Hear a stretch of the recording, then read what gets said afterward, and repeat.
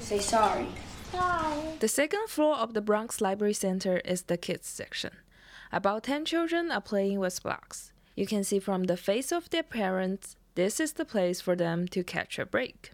So for us, it's a place where you can find peace, it's quiet. Jeanette Lewis is a 39 years old stay-home mom with 5 kids. She lives close by and uses the library to get out of the house. For her school-age kids, this is the place to get free printing.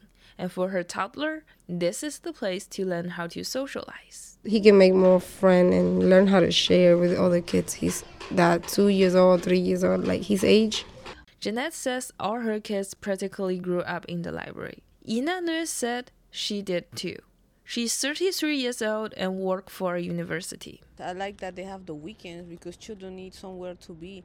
Like when I grew up, the libraries helped me a lot to cope with whatever was going on in life. Raised by a single mom struggling financially, Ina says the resource she got from the library was the reason she made something of herself. One time I was late and the librarian removed $100 fee for me to be able to take more books. My mom, she didn't graduate from high school. The only knowledge I have was the library to teach me what I needed to learn.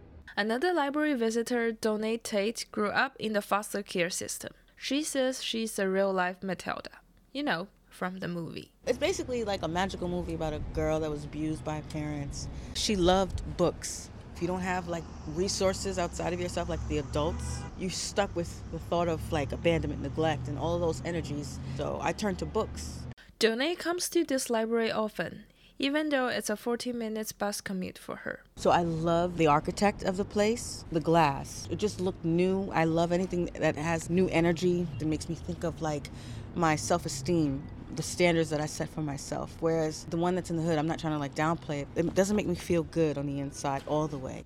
From now on, all the Matilda kids in New York will lose the privilege to visit their wonderland on Sunday. From now on, all the Matilda kids in New York will lose the privilege to visit their wonderland on Sunday. The spell has been broken. Faith Wen, Columbia Radio News.